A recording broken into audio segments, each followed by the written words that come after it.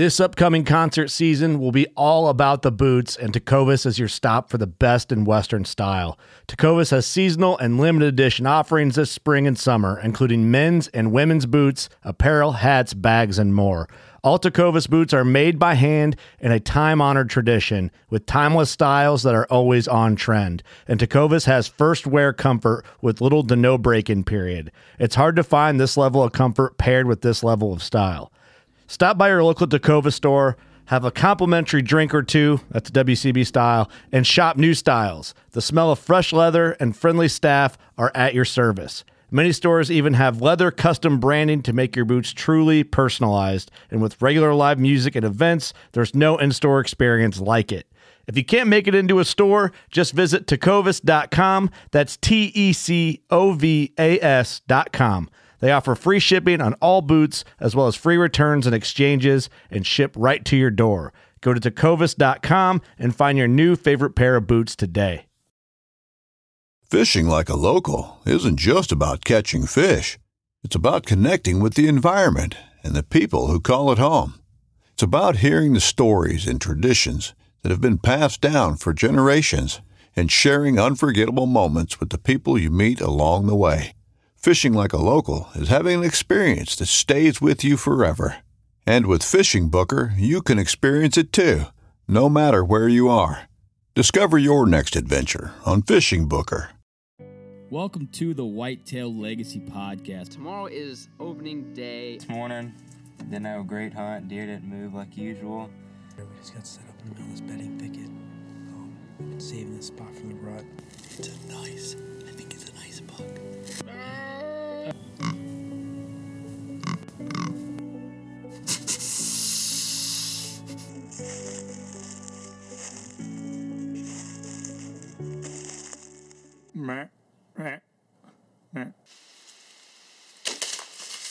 Boom! Hits a 170. That was money. I think he's down right over there, 10 yards. Woo! Whitetail Legacy Podcast, bringing you back to the hunt and leaving a legacy. Baller rut. Welcome to the Whitetail Legacy Podcast. Yes! It is the rut, and we still have no bucks down. I just choked because I don't even know if that was true or not because we're recording this early because homie has a baby right now. I do. Homie has a brand new baby in his house. This is my last night recording with one child. Yeah, that's major. So, yeah, we're recording Friday night. We may have bucks down by now. I have no idea. It's Friday night. I'm having a baby Sunday morning at 7 a.m. Most likely, not gonna have him down. Most likely gonna have another podcast partner. We need to have our kids on when they're like 6. What do you think about deer hunting? I don't really know. Dad never lets me go. He always says I'm too loud. That's about it. He brings snacks. Can we release the baby's name on this episode? Yeah. Oh, okay. Yeah. You guys are getting to know really quick here. This is major. So we named the baby.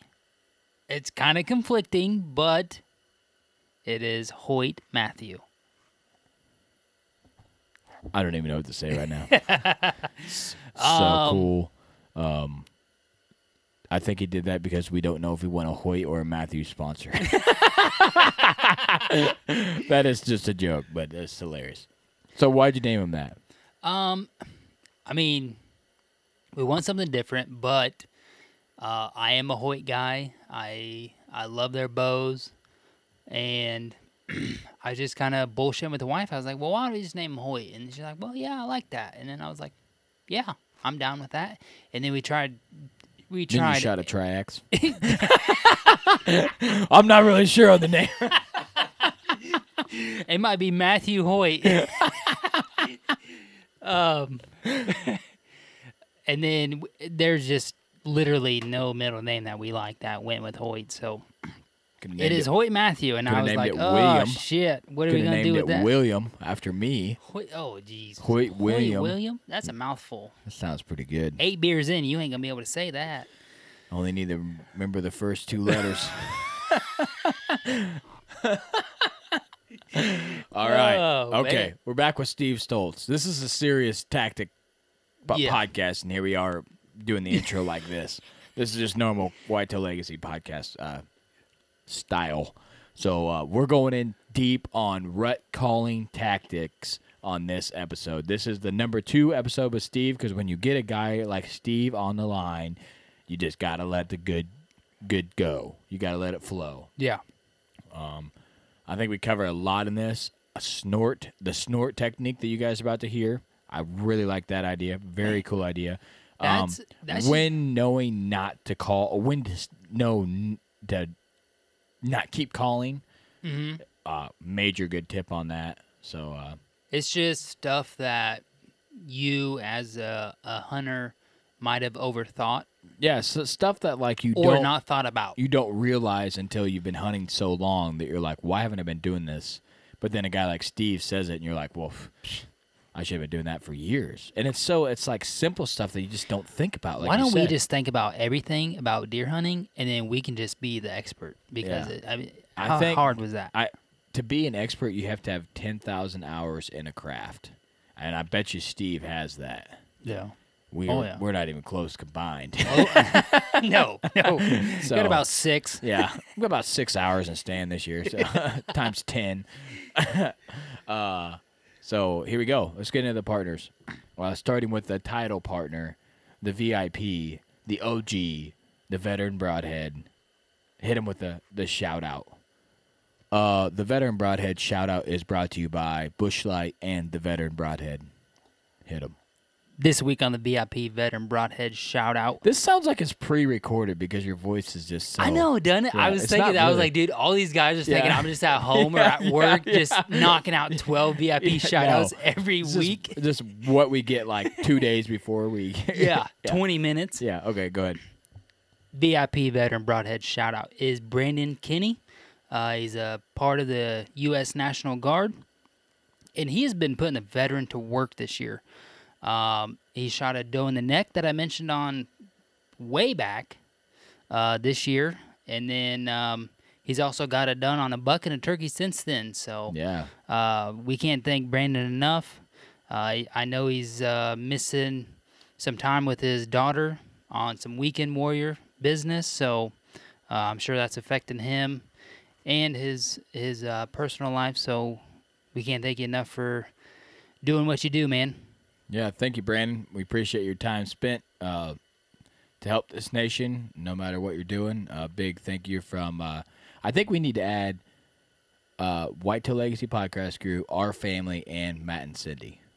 Yeah, Because absolutely. I think that's and the VIP family. I think we need to start saying that because this is coming from them also, saluting troops. So big shout out for thank you from Matt and Cindy from Texas also to Brandon. Because this is just another thing that Matt and Cindy, obviously support. Yeah.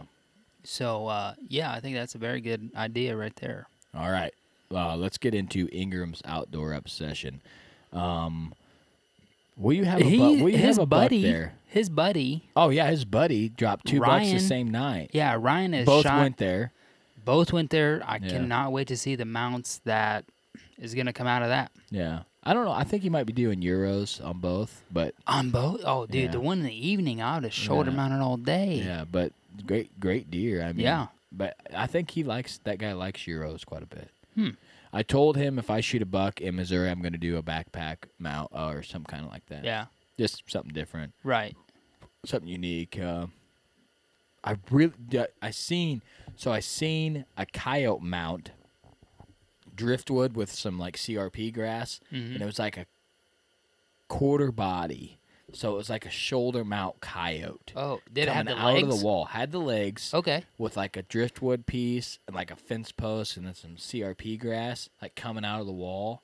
I thought that would look real cool on that coyote that I got. And it would take up less room, like right underneath Homeboy over there, like a coyote coming out. So I was going to show that to him and say, hey, is this something that you think you could do?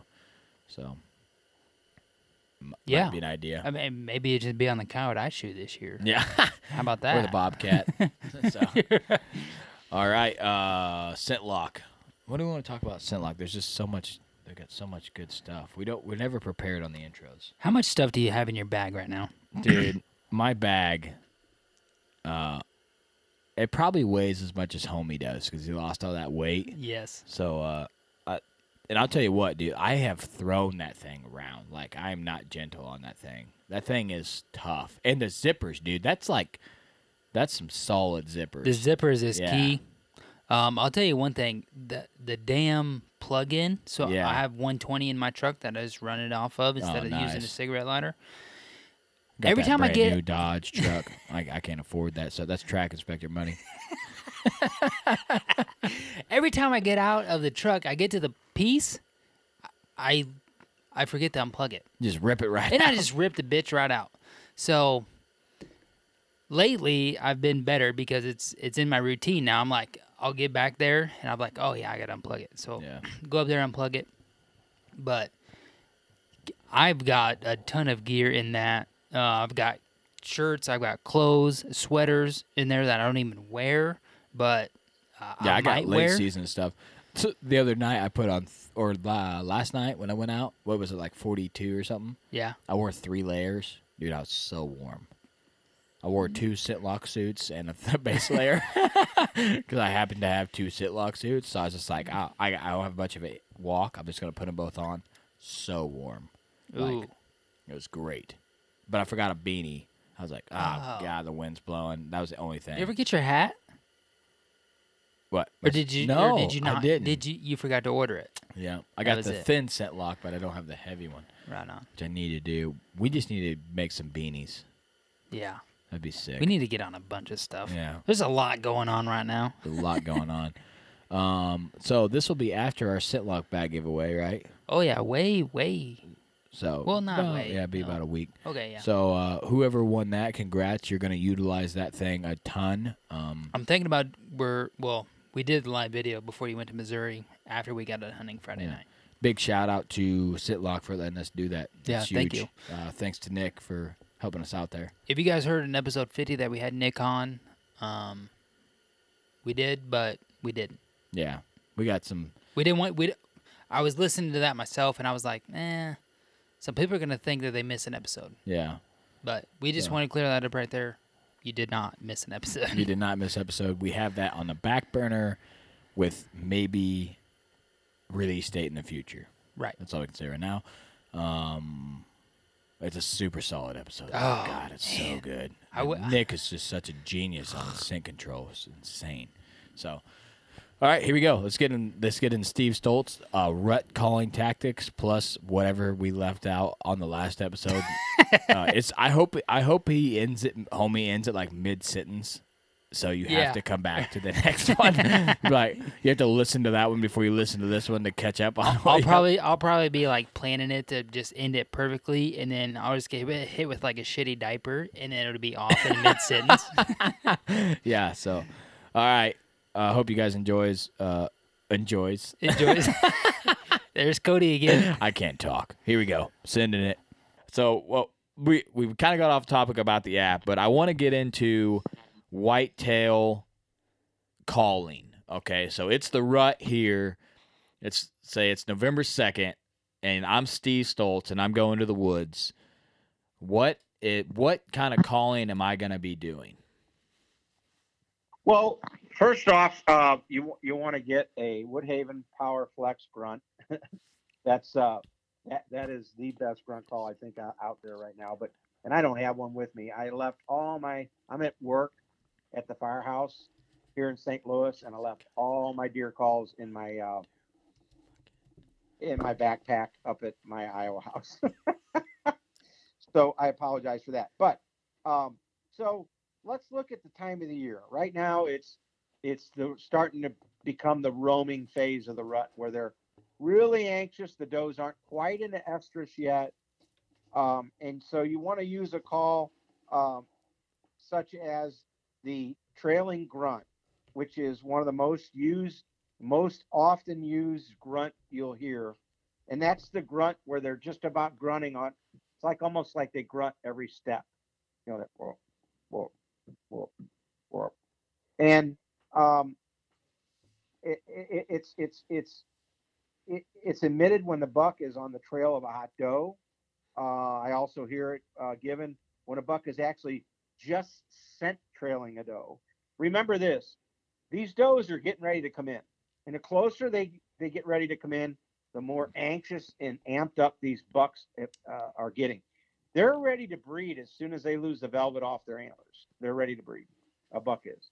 So they've been amped up for a long time, and now you're at November 2nd, in these last few days, you're at the very, very cusp of right before the does come into estrus. I mean, it's right there, and they can't take it anymore. And the reason why they can't take it anymore is because the does are starting to smell right. They know that smell when they're starting to smell right. Okay. And that's why so much in October, so many good deer are shot on food plots, especially in the evening, on these big bucks will come in, bumping around and checking on the status of the does. They're coming in to smell them. They want to smell what their status is. Make no mistake about it. Their nose is their number one defense and their number one factor for determining what they're doing at any time, anywhere. And so you want to use a grunt that is really commonly heard during that time. That's the trailing grunt. And again, I hear it when they are actually trailing a doe, following a doe, or I also hear it a lot when they're by themselves, just scent trailing a doe. And it is an awesome call to give to them.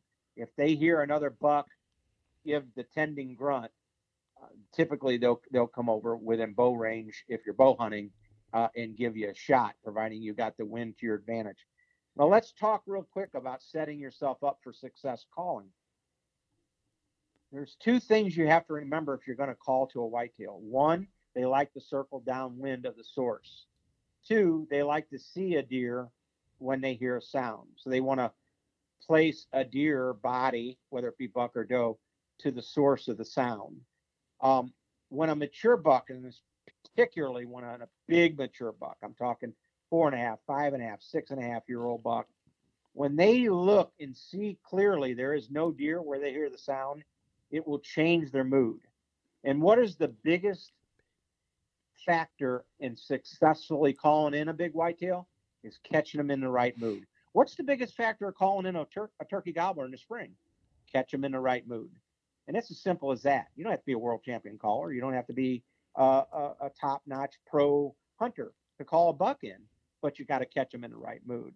And so you throw that buck grunt out at them, and you're in a spot where you have the wind to your advantage. They can't get downwind of you, A. And B, they can't really see that because you're in timber, say, and then maybe they can't see you all the way over to you. They're going to come over and check you out. What is the when you see a buck and you try to grunt at him? Yeah. What's the closest you're gonna let him get before you stop calling? Or once you see him coming in, are you just done calling at that point?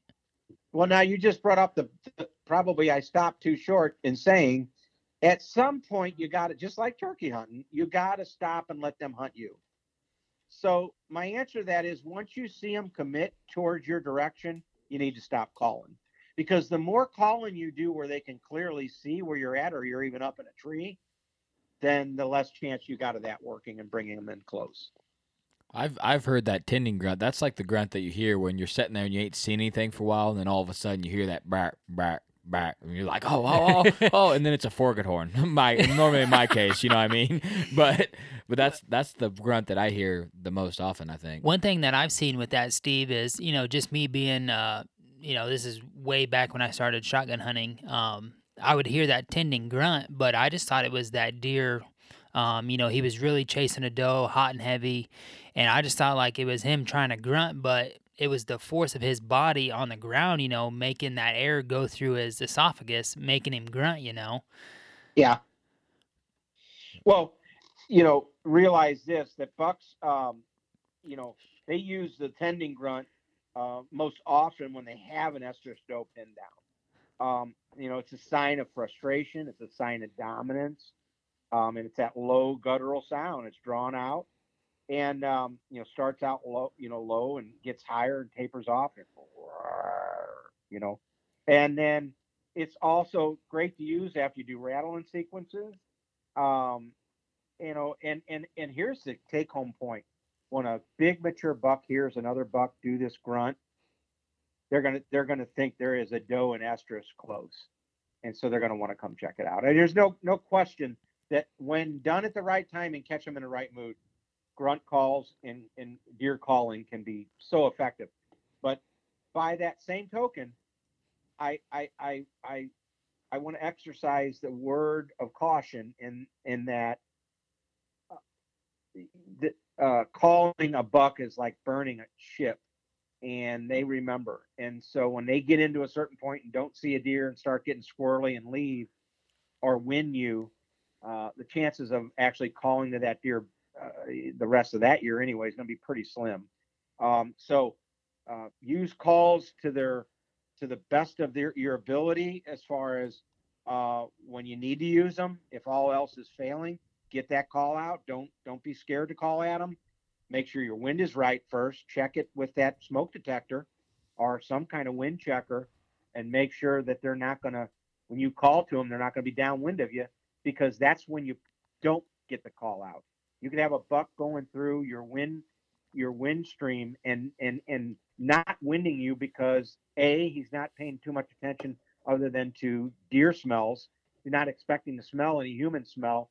B, you're scent free, your clothes are aired out, you're doing all your scent free tactics, so that's working. But once you call to them, now you put them on alert. Now you put them starting to smell for other things than just deer, and they could pick you up. So, as effective as calls can be, they can be super non-effective if that deer is going to definitely get downwind of you or heading down into your downwind stream. So the first thing I do whenever I see a buck that I think is remotely close to being a shooter is I check my wind. I check and see. It's the first thing I do is I'm squeezing that little bottle, that smoke detector. I want to see where my wind is going before I make that decision to actually grunt or call or rattle at them. So when you're talking calling this time of year, are you talking blind calling or calling when you see a buck? As I get older and wiser, I do less and less blind calling. And the reason why is, yes, it is effective, and I have rattled in some nice bucks. Very seldom have I ever blind rattled in a world-class buck. And when the few times that I have blind rattled a world-class buck in, they have got to a certain point, and that's usually about 100 yards away in the open timber, and realize there's not another buck there, and they tense up and they get extremely nervous and typically end up leaving and typically walking out of my life. So, and I mean that. And so, I will tell you a little story about blind rattling that kind of fixed me a few years ago, and it involves the genius Mark Drury himself. I had a cameraman with me filming for Buckman TV, which is a television show, by the way, that I do. We've aired 2 seasons. We're going to air a 3rd season, and we're going to do it on digital media. Not yet sure what venue, but it's coming. So I'm filming for Buckman TV, which is my whitetail show, and got a cameraman with me, and I do a rattling sequence, a blind rattling sequence, and I'm going to say the day was it was a morning of, say, November the 10th or 12th.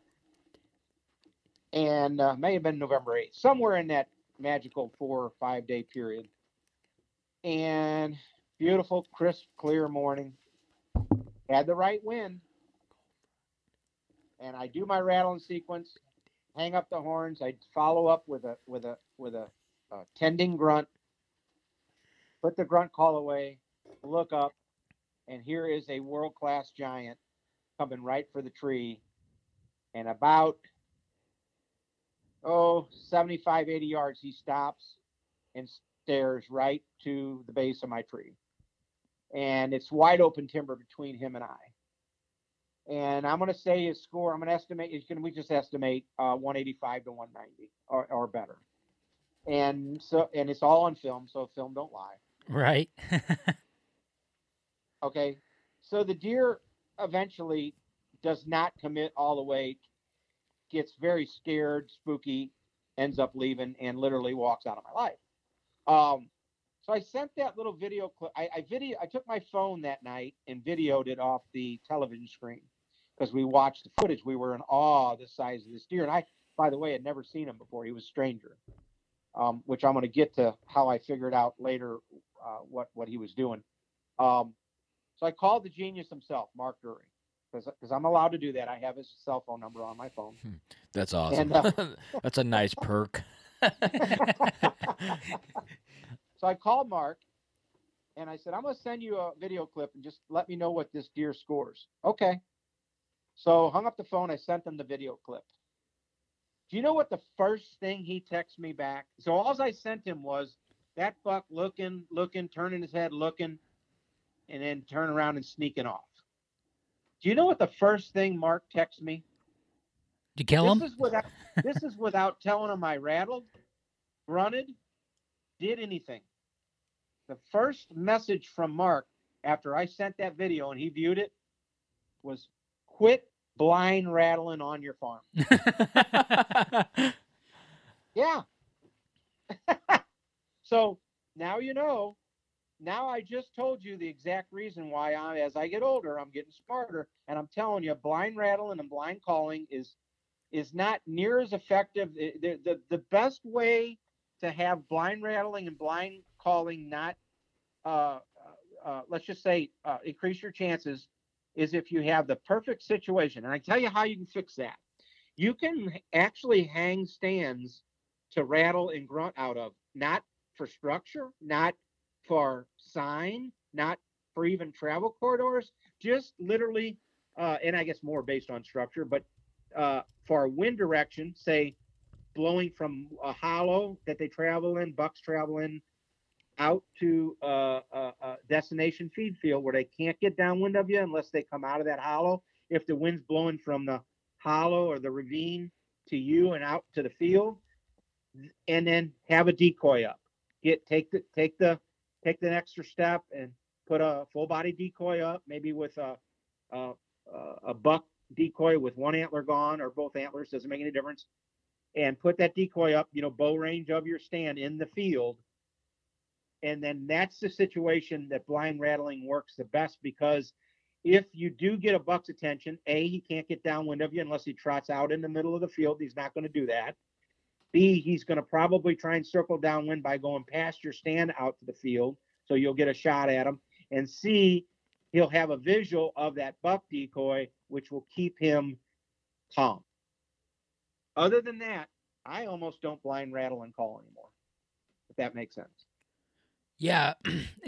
Cody and I, we've heard Mark on a couple podcasts, and he says as he gets older and figures it out more and more, he does not rattle at all, even if he sees a deer. So he says he just is not into it anymore, and it's just experiences, just like you said, over the years that have taught him that, not much luck. You got to have the perfect scenario in order to rattle in what most of us would call a shooter. Yes, the kind of shooter that we're looking for anyway. Yeah. I mean, yeah, you can fool those 2.5-year-olds and sometimes the 3.5s. You're not going to do it with that 6.5, 7.5-year-old. You're not going to do it with Mr. Freeze. Yeah, see, that's the thing I asked on a couple podcasts ago, and the guy opted me against it because Mr. Freeze had a bunch of broken tines off last year, and broken brows, broken kickers, G5 broke off. Yep. And yeah, I was like, he was fighting at that point. You would assume that he got in a tussle to break that much stuff off. I don't know if they rubbing on trees, if they would break that much stuff off, you know what I mean? But I opted on that, and he said not to rattle. So yeah, I don't blame him, and I'm not saying that I don't carry my rattle antlers and my rattle bag with me. Woodhaven, by the way, makes a great PowerFlex rattle bag that I keep with me. That's something I need to look into, because I just dropped my antlers out of my stand the other night, and I was like, oh, that's so loud when they hit the ground. And they're like, it's so awkward to put a set of antlers in the stand with you. Like you can hang them on a hook, but then, I mean, I don't know. It's I've always had a rattle bag, and Yeah. I just got a set of antlers ready today. Did you? Yeah. Yeah. So Well, there's advantages. There's plus and minuses to both. The real antlers are exactly what they are. They sound more real, but they are more cumbersome and dangerous to carry around and loud and noisy. And the rattle bag is just so much more inconvenient. So I find myself when I do any traveling or flying on whitetail hunts, I'll just pack the rattle bag. And again, I revert back to that scenario I just said. I've found to where I don't blind rattle or call almost none unless the situation is perfectly set up right. I got a decoy out.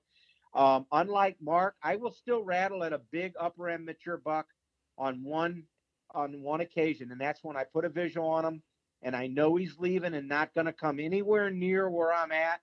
I will tickle the horns at him as a last resort. Yeah, that's And a good idea. I do it more not to make them run into my position then, but I think they store that in their memory back, and within an hour or two, or maybe later on that day, they'll sneak back in to see if they can pick up the estrus doe that they heard the two bucks fighting over. Oh, yeah. I never thought about that. So they're not going to come there right there, but they're like, I knew that there was something over there a couple hours ago. So the spot that I went to, there's nothing there. So they're circling back. That's a good tip. That's an awesome tip. I've seen it actually happen, literally actually happen, sometimes even within an hour of the horn tickling. I've seen them where they've snuck back in and from almost sometimes a completely different direction, which, go figure, they're trying to circle downwind and get wind of you. So, the times that's happened to me, they've literally like just almost shocked me. All of a sudden I see a good buck and they're almost bow range of the tree already, just slipping in, looking, and that's because I tickled the horns an hour earlier or whatever, so. Okay, let's go into, let's say it's peak, it's that 8th through the 15th of November. You feel like a lot of does are coming in. You're still not doing any blind ratting, but say you got a buck out there. Are you going to be more aggressive at this point? Are you going to maybe snort wheeze or? Oh, I'll definitely try and snort wheeze at him if I think its conditions are right and I got the wind to my advantage. But bear in mind, I think what we need to really, and this goes along with what Mark Drury was telling you, you just got to really, really, really treat it, your calling to a big mature buck with kit gloves, because they're just not no dummy. They didn't get that big being stupid. So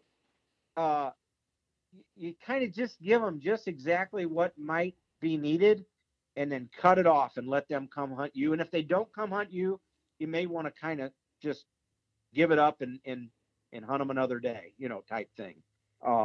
You just can't be too aggressive with these big mature bucks, because they'll know the jig is up. They'll pick up on the fact there's not another deer there pretty darn quick. Yeah, I made that mistake. I was hunting, it would have been 2015, and there was an 8-pointer that was running around that the neighbors had got on trail camera that was absolute giant of an 8, just an insane 8. Dude, that thing was like huge. if I tell them what it scored the next year when they shot it, people wouldn't even believe me. But anyways, I had him come in on a set and I grunted at him, and just like all big mature deer, he hung up about that 60, 70 yard range.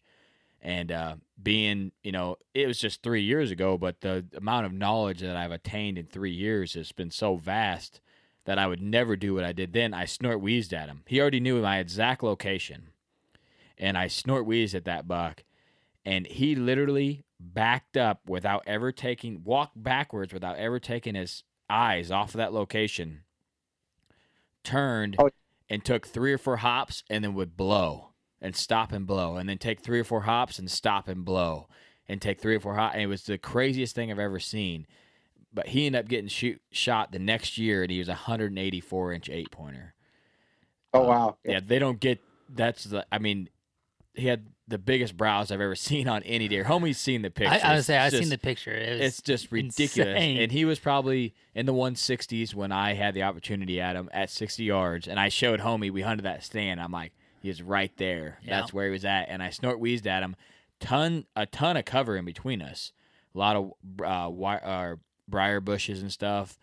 Down trees where he couldn't really see, but still him not seeing that movement like you're talking about, and then me pushing the envelope saying, okay, I got to make this happen, and doing that snort wheeze just completely, you wouldn't think it would intimidate a deer that big, but he was just like, okay, I do not like this at all. I'm moving out, and now I have not snort wheezed at a deer since. So. Yeah, and I still wouldn't be scared to snort wheeze at one at the right conditions.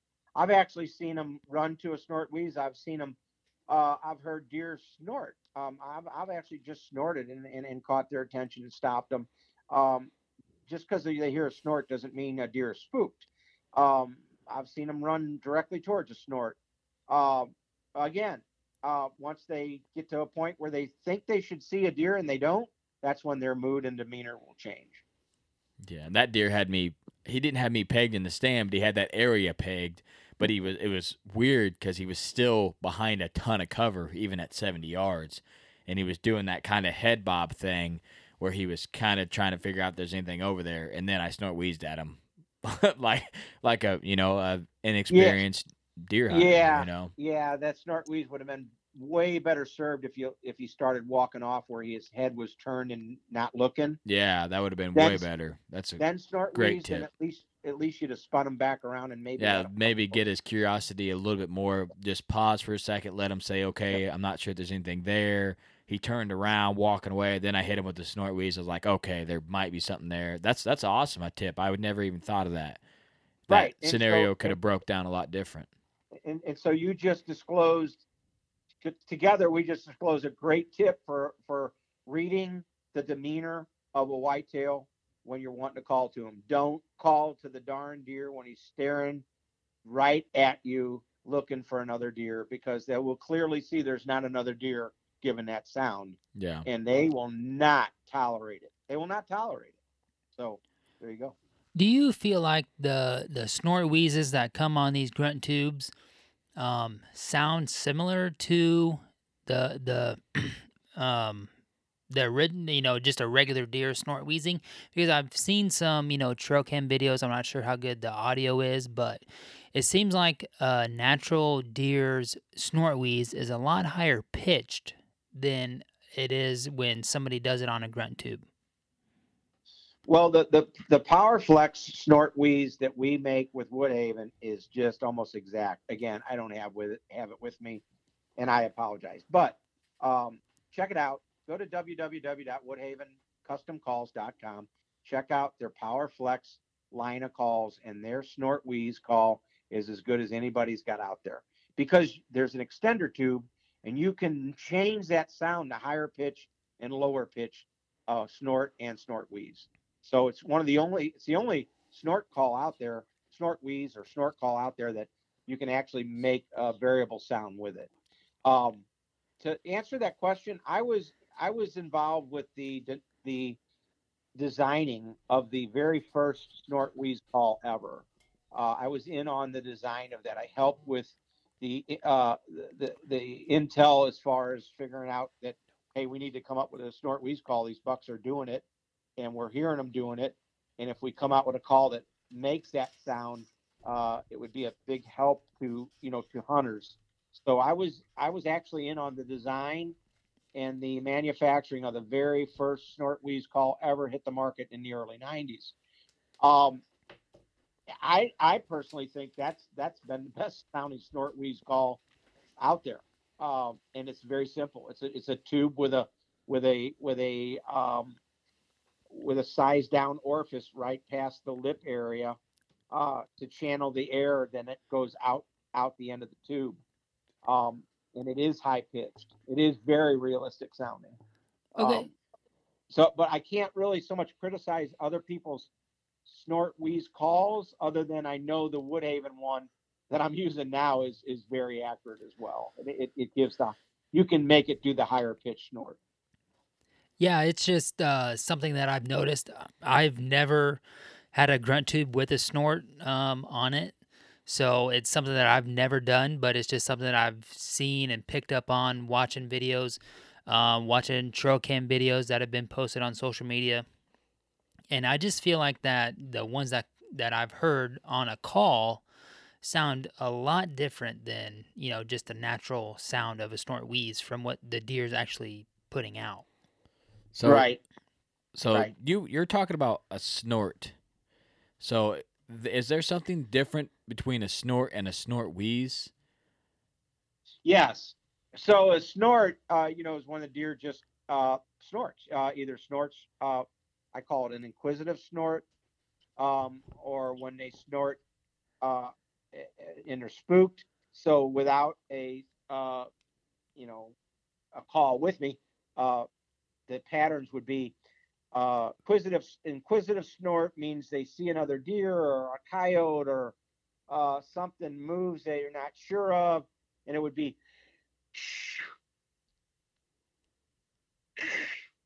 real quick, short burst snort. So when they get alarmed and they run, you'll hear they'll bound off and snort. That's an alarm snort. Yeah. The snort wheeze would be more of a subtle like that. So there is a big difference. I don't think you need to call, Steve. No, Sounds yeah. pretty good to me. So Yeah. The funny part about it is you wouldn't want to have video of me doing that right now. yeah, luckily. I'd look like an idiot. Yeah, that's what we tell people. We got a face for radio, so that's why we don't do live podcasts. Absolutely. So. Anyway, yeah. So there's your call patterns on your snorts and snort wheeze. So, go ahead. Oh no, it just is when they snort, not the snort wheeze, just a regular snort. Is that always an alert signal? No, and I'll go back to what I just mentioned. So when they snort, they're just trying to get wind of something, but does not mean that they have seen or have cause for danger. So a lot of people are just freak out when they hear a deer snort. They think it's all done, and that's just absolutely not true. As a matter of fact, most of the time when I use my snort call, the PowerFlex snort wheeze call from Woodhaven, for instance, I have it handy because if a deer snorts and I think he or she has done it at me, say, I'll give you an example. Say I'm setting up in the pitch dark and I'm in security cover and I know good and well there's deer around me, but I'm setting up anyway. You got to get set up. And all of a sudden, deer snorts right there by me. You know what I do? I get my snort call out and snort back at that deer. And 9 times out of 10, they'll calm back down. Even if they bound off a little bit, all they really think they're running from is a deer sound that they couldn't quite place. So it just doesn't spook them that bad. And most of the time, it'll calm them back down and they'll end up walking right back by my tree after snorting at me. So wow, that's another great tip. I never even would have thought of that because that's happened to me. You come to a field and you're getting set up and then something comes to the field early and you look around, you're like, oh man, and then it snorts. If you would have just snorted again, because I feel like when a deer snorts, my hunt's over. It's you know over, what I mean? yeah. I think that's what a lot of hunters feel like. That absolutely cannot be more not true. Probably a urban legend is when you hear a snort, your hunt's over. It's just not true. Because or was it last year when I was on public and that doe snorted at me, and then that buck came right back out like 30 minutes later. Yeah. So I got video of does snorting, and it was because like a rain came in real hard, and I think they heard that rain hitting the standing crops, and it made them snort because it definitely wasn't my wind or anything. And then a buck came out 30 minutes later like nothing ever happened. A mature buck. Yep. So those that are listening, stop thinking snorting is ruining your hunt because it's not. Now, I'm not going to lie to you. If you're hunting a particular buck, say early season, in particular, this isn't quite as prevalent in late season when it's deep cold, because their power or their urge to eat overpowers a lot of their other senses. But early season, especially, scenario, you're hunting Mr. Freeze on that food plot, and it's October 10th. You've had a cold front come in, and now there's a good chance he's going to show up before dark to that food plot to check on the doe situation and maybe get a little green before he heads out to the destination feed field. And it's go time. It's 10 minutes before he probably will show up, and the does get wind of you and start snorting and stomping and run. And the chances are you might not see that target buck you're waiting for.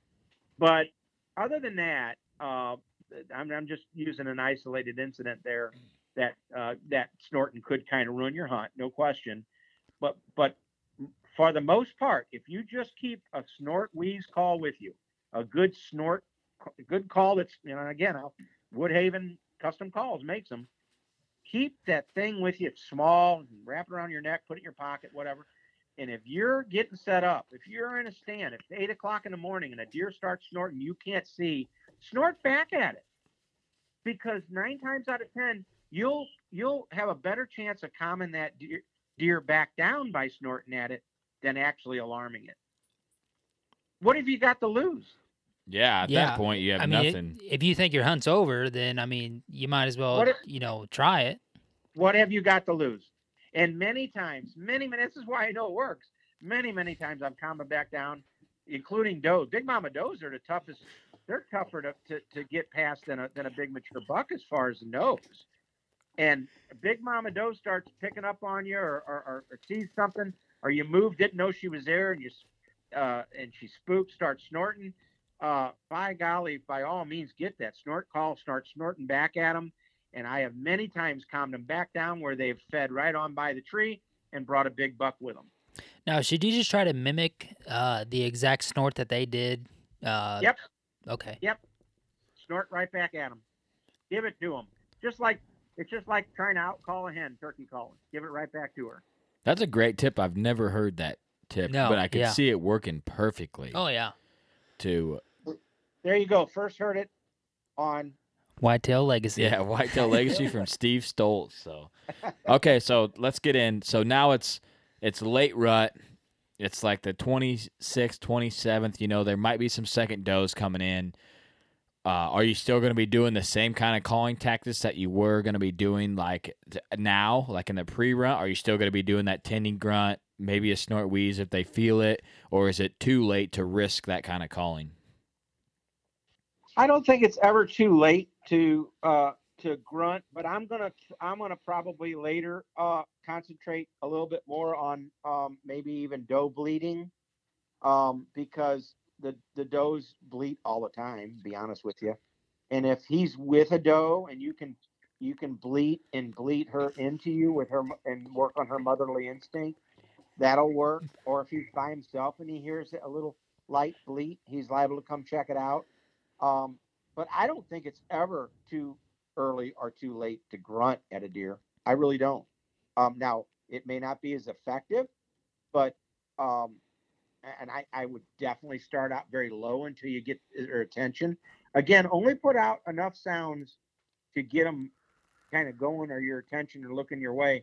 And then you want to stop. You want eventually to let them hunt you. And if you haven't got them in the right mood where they make that commitment to head your direction, then you're probably better off to just then stick the calls in your pocket and let it take its course. So either he's going to come in or he's not, but you certainly do not want him to get spooky because you call at him, as we covered earlier in this segment.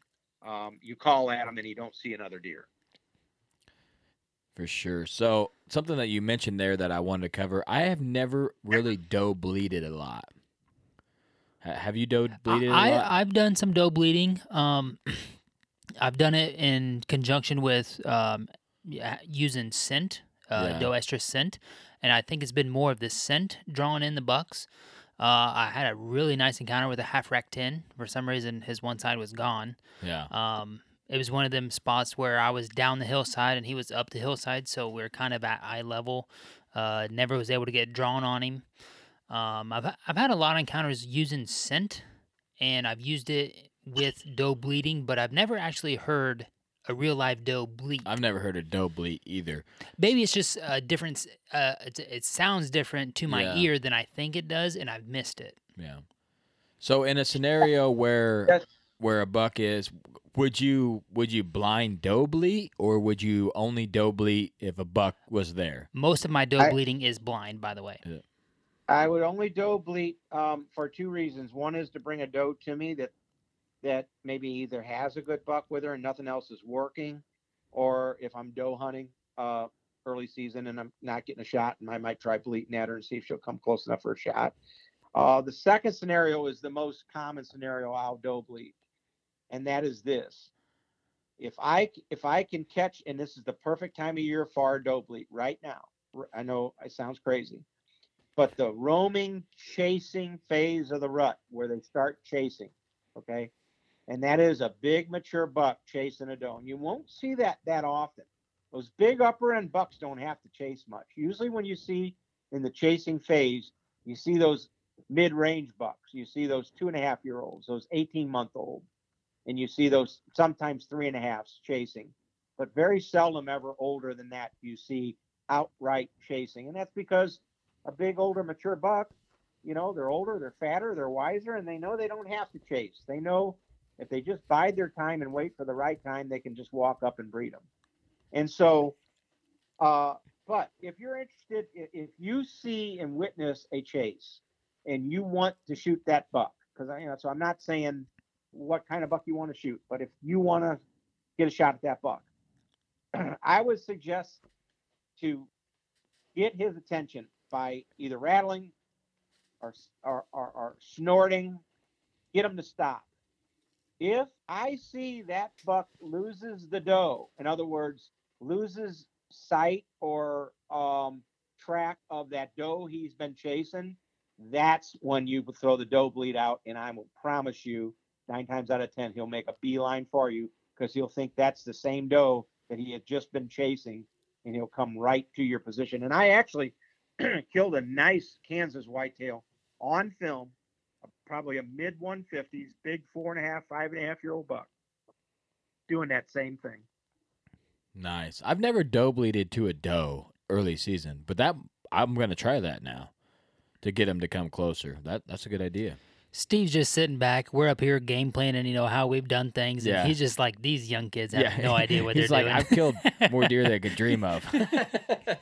So, yeah. Well, I couldn't get this buck's attention, and actually, this buck that I killed in Kansas on film, he was a wide 150 class 10-point, and I never did score him, so I don't know what he is. He might be 135. I don't know, but he looked like 150 to me. But point is, he was an older buck, a mature buck. But a different buck was actually chasing a doe. So I actually had decided to shoot the buck that was chasing a doe, and he actually was a hair smaller. And I was trying to get his attention, and couldn't. And they ran by, and then about probably 2 minutes later, here comes this 150 class 10-point that I end up shooting, and he's by himself, but he's kind of keeping track of this chase, but he can't see where that doe's at. And boy, I just doe bleated at him a couple times, and he turned and came right to the tree, and I double lunged him. Nice. He's probably like, I'm going to let that young buck wear that doe out, and then I'm going to come in and seal the deal. He was walking over to mount her. Yeah, he was like, I'm going to let him run around for a while, that doe wear out. I'll just go over there and sweet talk her and flash my rack, and it'd be over. So, well, he's on the wall. Heck yeah. Can't beat that. So that's one thing I think is so cool for you is you've got to experience the rut in multiple different states where we've never really did that. But this is just another question I had. If you had to choose a 3-day Midwest time that you would want to be in the stand, you would never miss, what would be those 3 days? Oh boy, that's a good question. I'd say November. Oh, so you got it narrowed down pretty slick there, buddy. Yeah, I know. Um, Yeah. I just feel like there's all like on my piece in my area, the 7th, 8th, 9th, 10th. It's just like a light switch where you're not seeing a lot. Bucks are still nocturnal, and then the 7th, 8th, 9th, 10th hits, and it's boom. They just well, switch, and the so morning you just movement is you insane. just answered my question. Only I was going to say, if I had to choose just 3 days, and they said you can only hunt 3 days, I on my farm in southern Iowa, I'd do November 10th, 11th, and 12th. 10th, 11th, and 12th. Yep. So that's pretty So- close. Yeah. Same time frame. Yeah. Yeah, I feel like I don't really see much this time frame, and then I see some chasing some small bucks, and then when the 7th, 8th, 9th hits, I have one of those days where you just see like 8 bucks and like 3 shooters, and you're like, man, this is insane. But if you would have missed those 3 or 4 days, you would have never seen that movement. It's just Well, and I'm crazy. glad you just brought that up. I think, we work all year and put food plots in and put trail cameras out, scout and hang stands and trim, and big whitetails are a lot of work. It's not for the lazy guy, or the lazy hunter, I should say. And that's just the way it is. I mean, it's a year-round job. And if you're talking about terms of the rut and the actual good days of the rut, man, you're just getting it down to where I'd say, if I had to tell you the number of good days every rut, I'd say it'd be around 5. Yeah, that's what I So- see. I see on So my piece. and they can be sporadic. So say November 7th and 8th is great, and November 11th is great, and November 14th is great, and then all the other days are pretty slow. So my point is, it's really kind of a lot quicker and shorter window than people think. Yeah, I you feel know. like the age of the does. I know some people say that older doe will come in late or something, but I feel like my age class is pretty similar, and I don't really see like a lot of big old mature does. But I feel like they all come in at like one time, and in the woods, when you go to the woods and you can just smell the rut, like when you walk to a certain area, you can just smell it. Right. That's when the 7th, 8th, 9th, and then this year a cold front hits mid central Illinois, the 8th, Yeah. the morning of the 8th, Yep. or the evening of the 7th, 8th, 9th, and 10th. It's gonna go from highs in the 50s, lows in the low 50s, high 40s, to lows in the mid 20s to highs in the 40s. So I protect this rut for us to be really good. Oh, it's already been good, and I just filmed my neighbor actually last week on October 24th. So I'm already on the board for running the camera for a kill, 173 and 7/8 inch 10. Ooh. 10 point? Man, that's a stud, huh? Oh, Woo. he's just Man. I mean, he was a 6x5, so 11 points. Yeah. But yeah, stud of a buck. But we killed him before he started really wandering and leaving his home core area, and we knew we were in crunch time. So right now, November here is November 2nd in the Midwest. I don't know if I should date this, but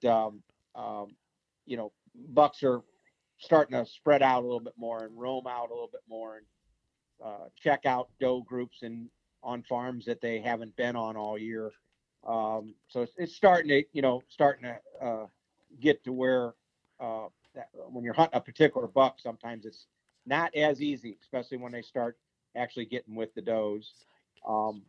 But certainly, that's why I think it's important for all your listeners to really look hard at getting this app. And I don't mean to hard sell it. It's just, heck, put it on your phone and it's got all this information on there.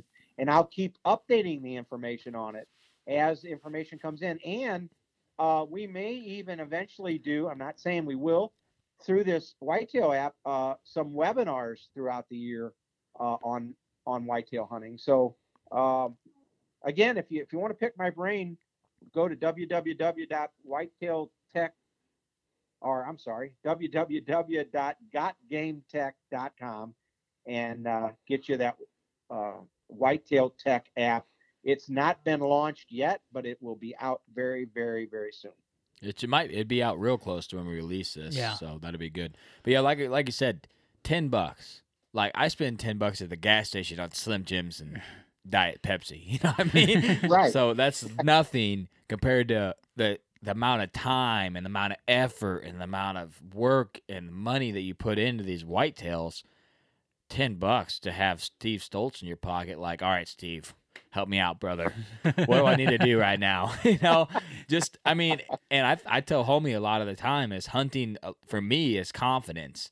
If I feel like I'm going into a stand and I'm going to shoot a deer, I can set 2, 3, 4 more hours, And if I had Steve Stoltz saying, all right, it's prime time, this is where you need to be, and I'm in there, I'm like, all right, Steve Stoltz is the man. I feel like I'm good, and I'm going to have that confidence. And like I got DeerCast, I got Hunt Stand, I got another wind app on my phone, and then the Weather Channel. So what's another app where I can be like, just connect all the dots and say, okay, the weather's good on the DeerCast side, but where does Steve say I need to be this time of year? Connect the dots there, and then say, okay, so I got the right weather. Steve's saying I need to be, close to doe bedding. I'm going in. I got the right wind. Here we go. Maybe try this calling technique. Okay, I'm gonna maybe try that. So I think that's just another connect the dots app for the new age. From 10 years ago, you never heard about hunting apps, but now everybody has them. So I think it's gonna be a vital tool that I use. I'm excited to try it and get it because it's anything that makes me a better hunter. For $10, I mean, get out of here. I mean, I spend that on bow hooks a year.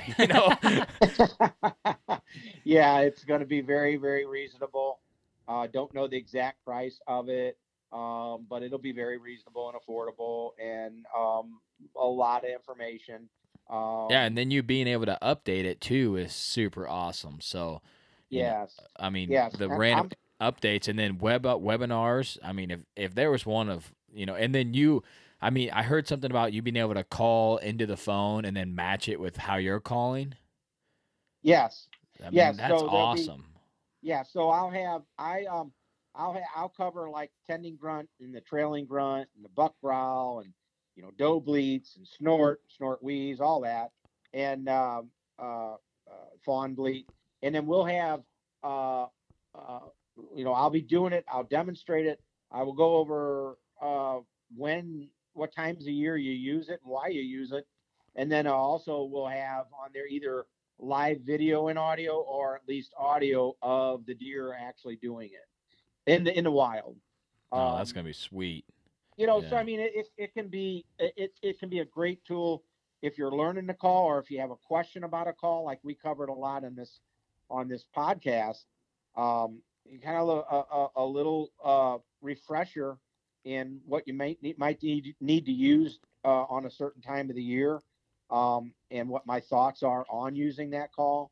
And again, I'm gonna as we go, I'll do write-ups on different items I said at the beginning of the show, such as your main key points, such as taking inventory and targeting bucks, planning food plots, scouting, tree stand location and placement, and in-season tactics. One of the things on in-season tactics that I'm going to cover are that nobody ever talks about are isolated incidents and how you hunt isolated incidents. And I think that deal where you're talking about your screen houses could be an isolated incident where that buck has a doe in there, and when it happens, you need to hunt it and know how to hunt it right. And then isolated incidents usually, by the way, are ones that are observed, where you see, coming up, where you were coming up on that time, where you see a giant buck with a doe, and it's got her pinned in this patch of timber. You need to go hunt that. Go hunt that doe. Go get in there and hunt that. She's liable to drag him right back by you for the evening hunt if you see him in the morning. Don't be scared to move.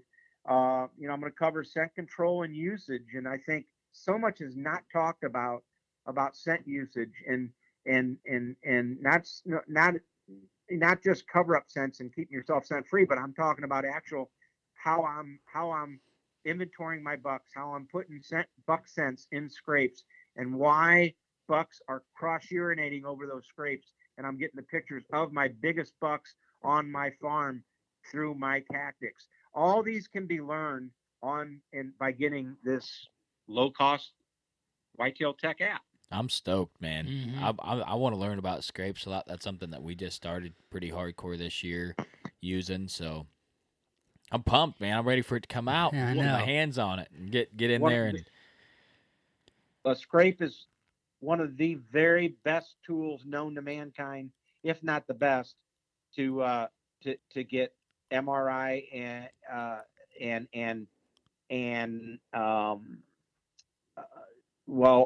MRI and most recent information and LRI last year's information. I should LYI last year's information and put it all together for a game plan to kill a big buck. Scrapes will take you to the promised land. yeah, that's where we got the pick of Mr. Freeze is hitting a scrape. So Oh yeah. yeah, he's there. Oh, yeah. He's close. Like you said, he's bedding closer than we think. So he's either two places. He's either by the Devilman stand, which would make sense because he hasn't been there previous years before, but I've been going in there, or he's in that little bedding thicket, or he's there both. He's at both places, which he possibly could be both places very easily. Gotcha. Awesome. All right, Steve, And of before we course- let you go, I got one question for you that Cody and I put our heads together and we're like, if we could ask Mark Dre one question, this would be it. When you get a cold front in October and then it just stays cold, when do you consider that cold front to be over? Well, I guess that I could answer that in two ways. It's never over. It stays cold. But you're right. You can consider a front over after about a day to day and a half. So if you're looking at window time, I'd say 36 hours. Okay. Anytime. Okay. Remember this, listeners. Remember this. Anytime the weather levels off to a same temperature and same mean temperature and same conditions for more than 36 to 48 hours, deer movement goes down. Okay. And until another front changes, a la change in particular, change of wind direction, that's when deer movement will pick it back up. And remember this also. Everybody talks about moon phases, and I'm going to cover moon phases very heavily on Whitetail Tech and why I think moon phases affect more about where you select your stand than about predicting exactly what time a deer will show up. But that being said, one thing the listeners, you guys have to remember is when temperatures level off, Grandpa Mo. the deer movements gets more suppressed. And then when conditions change, it picks back up. Another front comes through. It rains while it's still cool. Wind changes from northerly to southerly.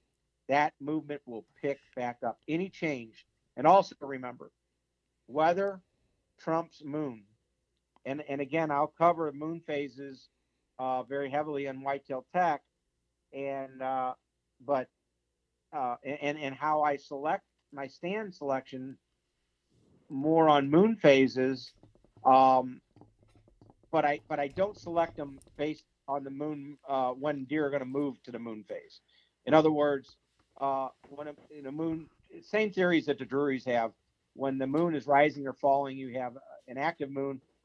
Deer are going to be more active, and so that has more of a play of choosing whether to hunt in security cover or hunt in a travel corridor or staging area and or right on feed than anything else.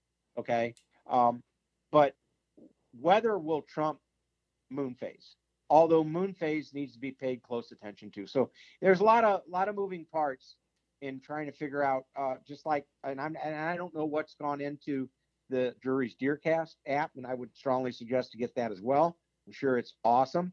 And that probably has a lot of Mark and Terry's thoughts on when conditions are all lined up right, where your better chances of getting movement in certain areas are, Yeah, for sure. So I like how you said that. So like if a cold front comes in, and it stays cold, if it's normal for more than 36 hours, the deer are gonna already been altered to that and just go back to their normal time, their normal what they're normally doing.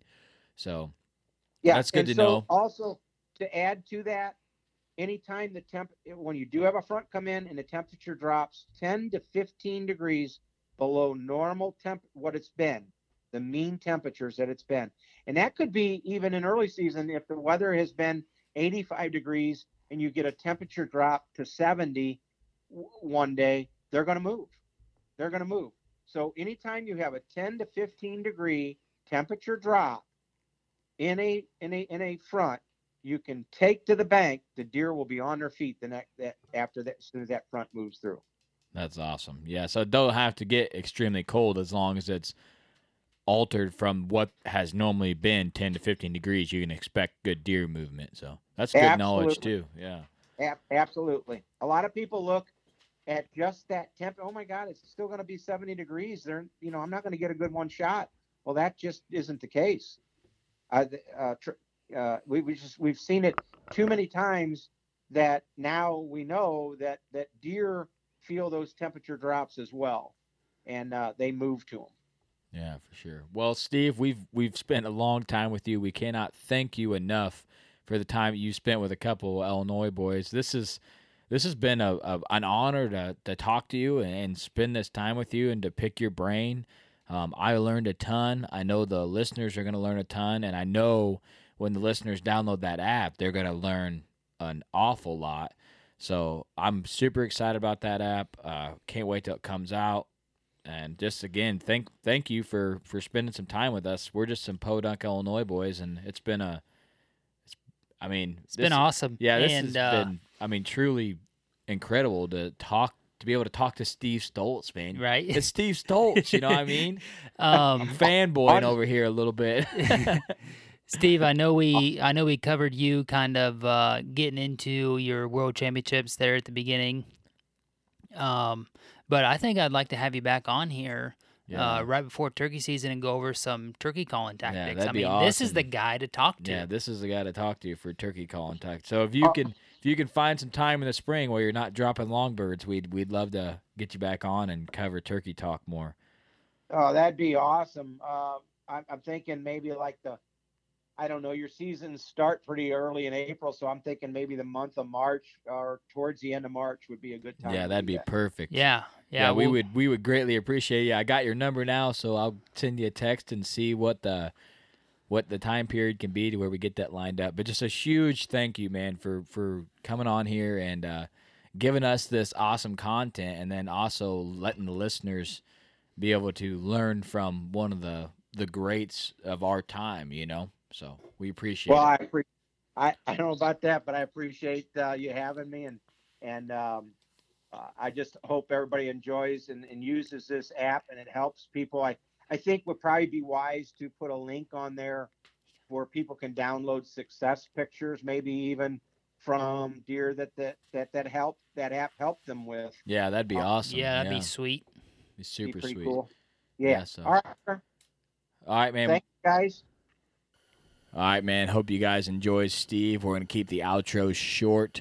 Check out the app, Whitetail Tech app. I know we're going to be using it hardcore. Super excited to get the pre-download of that to be able to use it. Remember, guys, have some fun. Try to leave a legacy, and Whitetail Legacy is out. We'll come back when we got a booner down.